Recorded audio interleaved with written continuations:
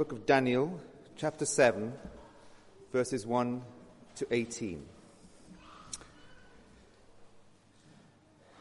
In the first year of Belshazzar, king of Babylon, Daniel had a dream, and visions passed through his mind as he was lying in bed. He wrote down the substance of his dream.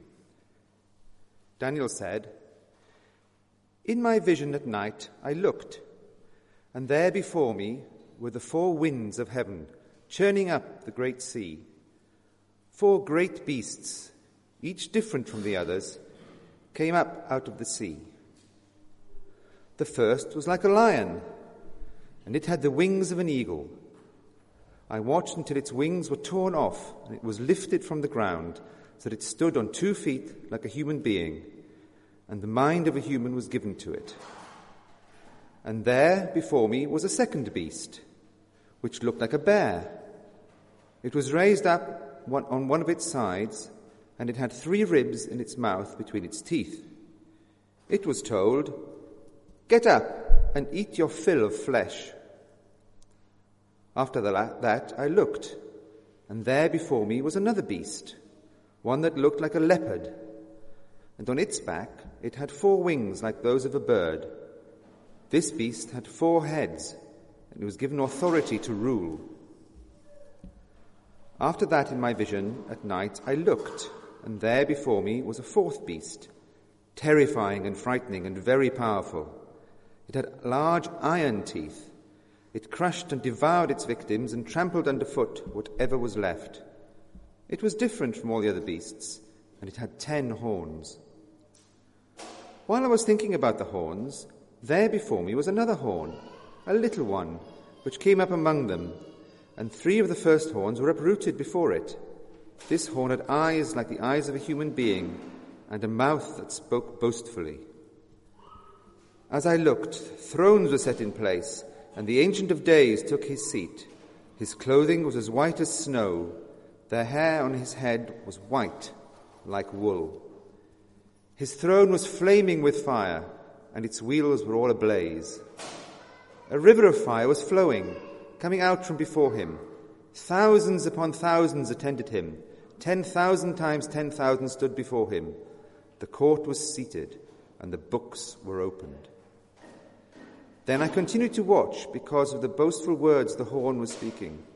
I kept looking until the beast was slain and its body destroyed and thrown into the blazing fire.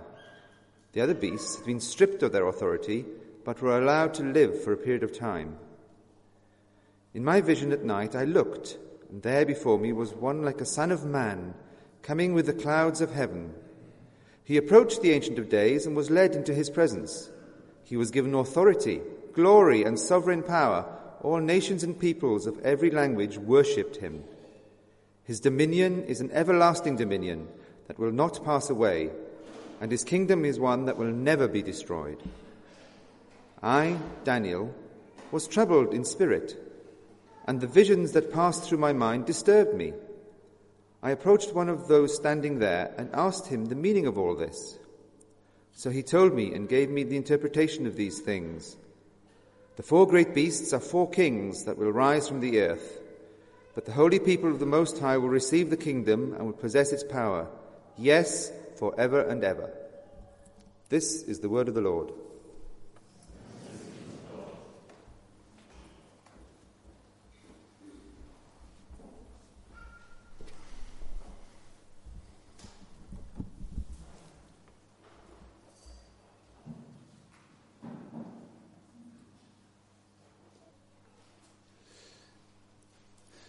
Seems to me that in the trenches of everyday life, or indeed seated before the evening news, it can be tempting to believe with Shakespeare that life is a tale told by an idiot, full of sound and fury, signifying nothing. I don't know what kind of year you've had as you come to reflect perhaps on 2014, but for many of us, for some of us at least, it may be a year that's been characterized by personal struggles and setbacks. Certainly as we look at the global stage, we will say again, it is a year that has been characterized by war and tragedy and terrorism. And it can be easy and tempting at those moments to think that history is nothing but an endless cycle of chaos, year after year, generation after generation. Now, the names change, but the situations remain fundamentally the same.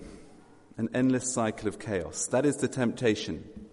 The season of Advent speaks a different story.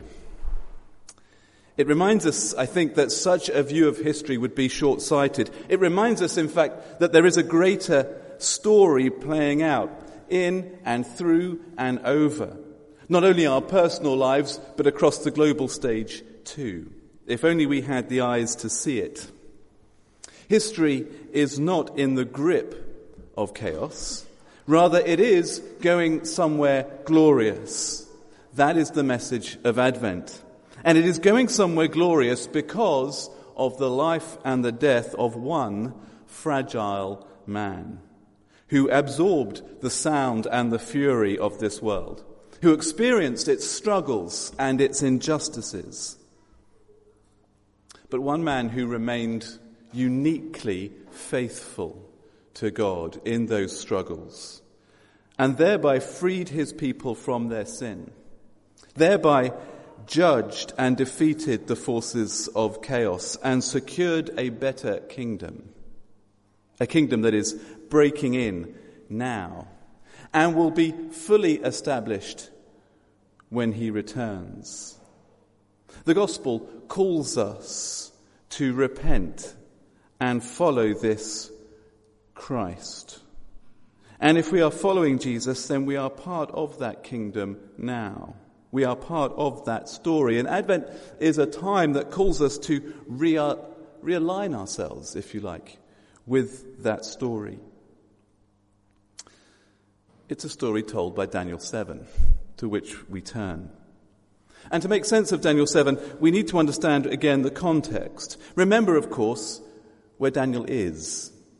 Daniel has been defeated. He has been taken prisoner from Israel, Jerusalem, and brought into Babylon, the superpower of the day, mighty Babylon. And in Babylon, of course, he is surrounded by the pomp and the propaganda of the Babylonian Empire, surrounded by temples to the gods of Babylon, Marduk and Bel and all the rest. And they all proclaimed in their various ways, the magnificent buildings, the magnificent temples, they all proclaimed that Babylon and its gods ruled the world. And Daniel and the few faithful followers of Yahweh that have been taken to Babylon are striving, of course, to advance God's kingdom in their own personal lives, but also in the culture that they find themselves in, against overwhelming odds, in a culture that is hostile. And into that personal, very personal, but also into that theological context, the God of the exiles invades Daniel's dream. Daniel 7 is, if you like, a God-given political cartoon. You'll know political cartoons if you read the national newspapers. Symbols are used to convey a particular understanding of the world. And if you're going to understand the symbols, you need to understand something of the worldview of the cartoonist and something about the situation of the culture. If you have those things, you understand the political cartoon. So it is here. We need to understand the backdrop of the Bible that gives you the key to unlock these symbols. And we'll come to that in a moment. We discover in the second half of the chapter that the 4 different beasts represent different rulers and their kingdoms. But I want to ask, what is it that the vision conveys? What is God wanting to convey to Daniel in this moment in his life and to us in our lives? Well, in a sense, in the first 18 verses, you get 2 views of history. You get a view from below and a view from above. Verses 1 to 8 is the view from below. And what it shows us is that human history will be characterized by a procession of kings and kingdoms, rulers and governments that will all be distinct, but will have significant similarities. And I've got time just to pick up on 2. Here's the first. Do you notice where they come from? They all come from the sea. Did you notice that? Now, if you know the worldview of the Bible, then that symbolism is telling. The sea in the Bible is often used as a symbol of chaos as a symbol of disorder. If you know the Genesis narrative, you'll know that in Genesis 1, for instance, the great theme of Genesis 1 is a God who brings order out of disorder, order out of chaos. And against that backdrop, the sea, the chaotic sea, becomes a symbol that is often used by the biblical writers to picture that opposes God's ordered rule and therefore brings disorder. So these kingdoms, these rulers, will arise not out of the desire to serve God and advance his ordered rule, but will arise to bring their own rule, which will be a rule of disorder. And therefore, secondly, notice they are beastly. Some more so, some less so, but they are all, to some extent, beastly. Again, powerful image if you know your Genesis narrative. Do you remember? Humans are created as the climax of creation, created to rule the world, including the animal kingdom, for God, under God. And that is what it is to be made in God's image. Remember, humans uniquely made in God's image. That is what it means, to be his rulers under him and for him. So, of course, when we subvert that rule, when we rule instead of him, when we bring our own rule rather than his rule, we become subhuman. We become less than human. And that's what the imagery here is trying to convey. All these kingdoms, in some way or other, will bring self-rule rather than seek to channel God's rule, and will therefore, to some greater or lesser extent, become beastly, like the beasts they're meant to rule over. Now, all of these beasts have a particular historical referent. The first one almost certainly refers to Nebuchadnezzar, and you can make the links if you go back and read the beginning of Daniel. You can see how it does so. They all have a particular historical referent, but the key for us sitting here in 2014 is this, that the Bible speaks today, and this is an eternal word. In other words, this is more than just a picture of 4 particular kings and their kingdoms. What Daniel gets here is a pattern for all human history. God is saying to us this morning that human history will be a procession of human kings and kingdoms, of rulers and governments, all more or less beastly. That is to say, often they will be typified, like the animals here, by power and strength, by aggression, by the language of speed in many of the animals seems to symbolize some sort of expansionist notion, wanting to claim more power, more land. All in their own ways, some to more extent, some to a lesser extent, waving their fists at God and his people because they're all born from the sea. And how we see this year after year, generation after generation. History does at times seem to be in the grip of chaos and bestial forces. We see the reigns of despots and dictators, of tyrannies and of terrorism. We see the rise of ideologies and idols that seek in their own ways to displace the God who created us. All in their own ways, God displaces, some to more extent, some to a lesser extent. And what we see played out in the nations, it's easy to point the finger, isn't it? But what we see played out in the nations, we see played out in here too, do we not? We see played out in the human heart. Nations are as nations are because we are as we are. There is something of the sea in all of us, something of the beast in all of us. There can only be institutional racism, for instance, if people are racist. Nations are as nations are because people are as people are. But there's more to see. Verses 9 to 14. We've had the view from below, if you like, and now we get the view from above. And what we see, I think, essentially 2 things. We see something of God's present control, and we see something of God's coming kingdom. Something of God's present control and something of God's coming kingdom. Amidst the hurly-burly of the destructive and sometimes downright evil strivings of rulers and kingdoms, ideologies and idols, God convenes his court. Do you see that in verses 9 to 11? As I looked, verse 9, thrones were set in place in the Ancient of Days. God took his seat. And then verse 11, the court was seated and the books opened. There's a sense in this vision that God wants to remind Daniel that he is ultimately in control. That the kingdoms of the world may act often in rebellion, but they are not free from his ultimate rule. They are constrained. They are, if you like, on a leash. It's interesting, we don't really have time to dig it out, but if you go back and read the imagery of the three beasts again, all three of them, you see, experience something of God's influence on them. The fourth one seems to entirely reject God's influence, and that is why the fourth one is slain. They're all restrained, and indeed as we look at the history of the world, we see that, do we not? We see indeed that God is able to work in and through human kingdoms to achieve some good, in and through human ideologies to achieve some good. We all still have the image of God in us, though it be marred, it is still present. God is king, he is in control, and one of the proofs of that, I think, is that he brings the kingdoms of the world down time after time after time. What happened to Babylon and its gods, to the mighty Medo-Persians that replaced them, to the Greeks that replaced them, to the Romans that replaced them, and so on and so forth. It is they that have become the footnote in history, and not Daniel's faith. It is they who are covered in desert. It is they that are no more than a collection of artifacts picked over by archaeologists to be gawped at in museums. The vision proves to be true. His court is the one that lasts, and I think there is a warning here for us if we are tempted to build our lives on the schemes of this world. Daniel's vision is a reminder, isn't it, that the world's scheme of things, as one writer put it, on which we so often build our everyday lives, is not solid and it is not lasting. It is ephemeral and it is fragile. If we hope to build our dreams and our lives on the bricks and bytes of this world, we are bound to be disappointed. And that is true.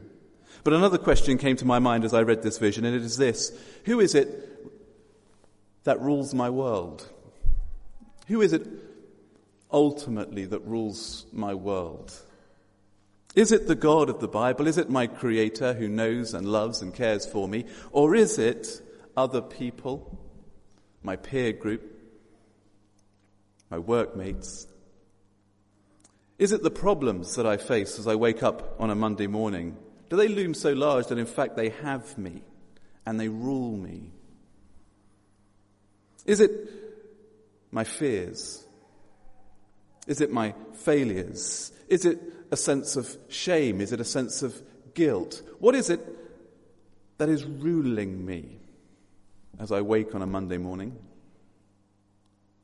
Isn't it the case that when we are fearful and when we are anxious and when we follow those that we know we shouldn't follow and when we do that which we know we shouldn't do, isn't it so often the case because something or someone has displaced the God of the universe and is ruling me, has become my, if you like, de facto king at that moment? You know, worry, our feelings, our behaviors, they always have an inner logic. We think what we think, we do what we do, we live how we live for a reason. And the Bible will tell us that so often that reason is because something or someone has become our king. And that is, if it's not the God of the universe, that is always going to bring disorder and be profoundly destructive. Who is it who rules our worlds? Whose opinion matters most to us? Come back to the vision. Whose court lasts? Whose judgment matters because it lasts? Whose books, when they are opened, do we want to be found in, as it were? One writer put this: how freeing it is to submit to the rule of the Creator of the universe, who actually loves and cares about us, rather than being ruled by our fears. Only then can we live at peace. I was struck by this quote. You may well know it. Victor Hugo once wrote this: have courage for the great sorrows of life and patience for the small ones. Go to sleep in peace. God is awake. Isn't that great? Isn't that Daniel 7? Go to sleep in peace. God is awake. Or as Daniel 7 might put it, God is on the throne. God rules. But he's doing more than restricting worldly kingdoms. As I close, do you notice he's replacing them? And that's 11 to 14. It's striking, isn't it? How will God defeat those powerful, aggressive, beastly kingdoms of our world? And indeed, how will he subdue the beastly nature that can be found not far under the surface in all of us? Well, he'll do it through the fragility of one faithful man. Verse 13, familiar words. In my vision at night I looked, and there before me was one like a son of man, coming with the clouds of heaven. He approached the Ancient of Days and was led into his presence. He was given authority, glory, and sovereign power. All nations and peoples of every language worshipped him. His dominion is an everlasting dominion that will not pass away, and his kingdom is one that will never be destroyed. Do you see? Here then comes one not arising from the sea, but born on the clouds of heaven. Again, Bible imagery, clouds often used to symbolize divine glory. So here is one who comes in divine glory, but in the appearance of what? Of a man.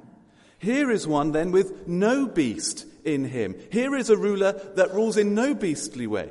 Here is one who will come and will use the authority given to him by God for God entirely, submissive to God entirely. Therefore, here is one who will rule in a perfectly, fully, truly human way, will rule as man was meant and made to rule.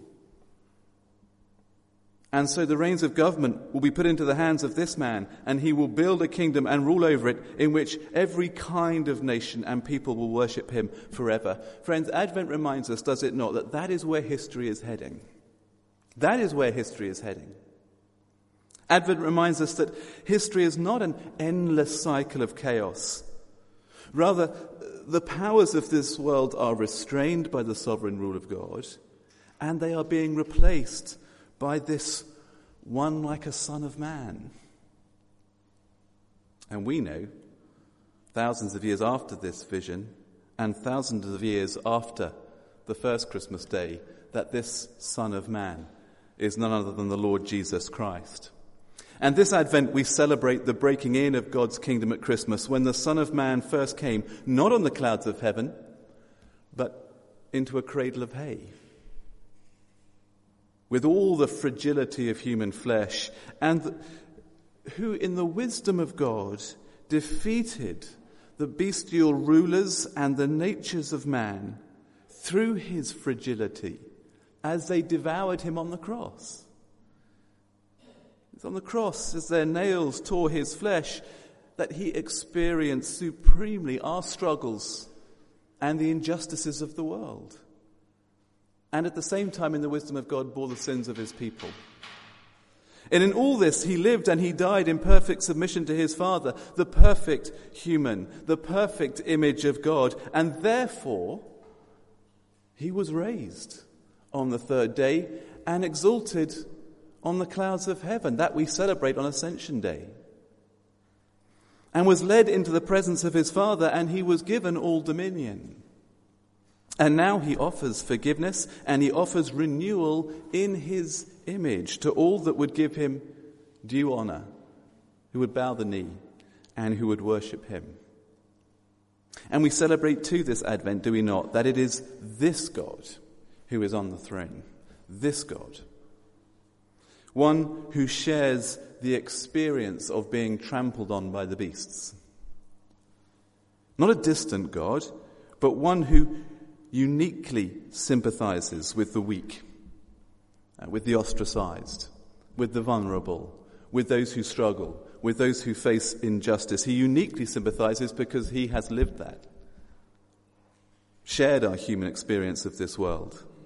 It is this one on the throne. And finally, we celebrate this Advent, the one who promised to return to wrap up world history. Do you remember, on the eve of his death, in front of a corrupt authority, he was asked, "Are you the Messiah, the Son of the Blessed One?" And Jesus replied, "I am. And you will see the Son of Man sitting at the right hand of the Mighty One and coming on the clouds of heaven." One writer said this: "In the middle of a seemingly hopeless world, as the plot thickens and the absurdities mount, we know who's writing the final chapter. We know who's coming to bring his kingdom of peace and joy, the very same one who has been here to bear our struggles and the sins of his people. Then we will see the Son of Man coming in a cloud with great power and glory. Amen.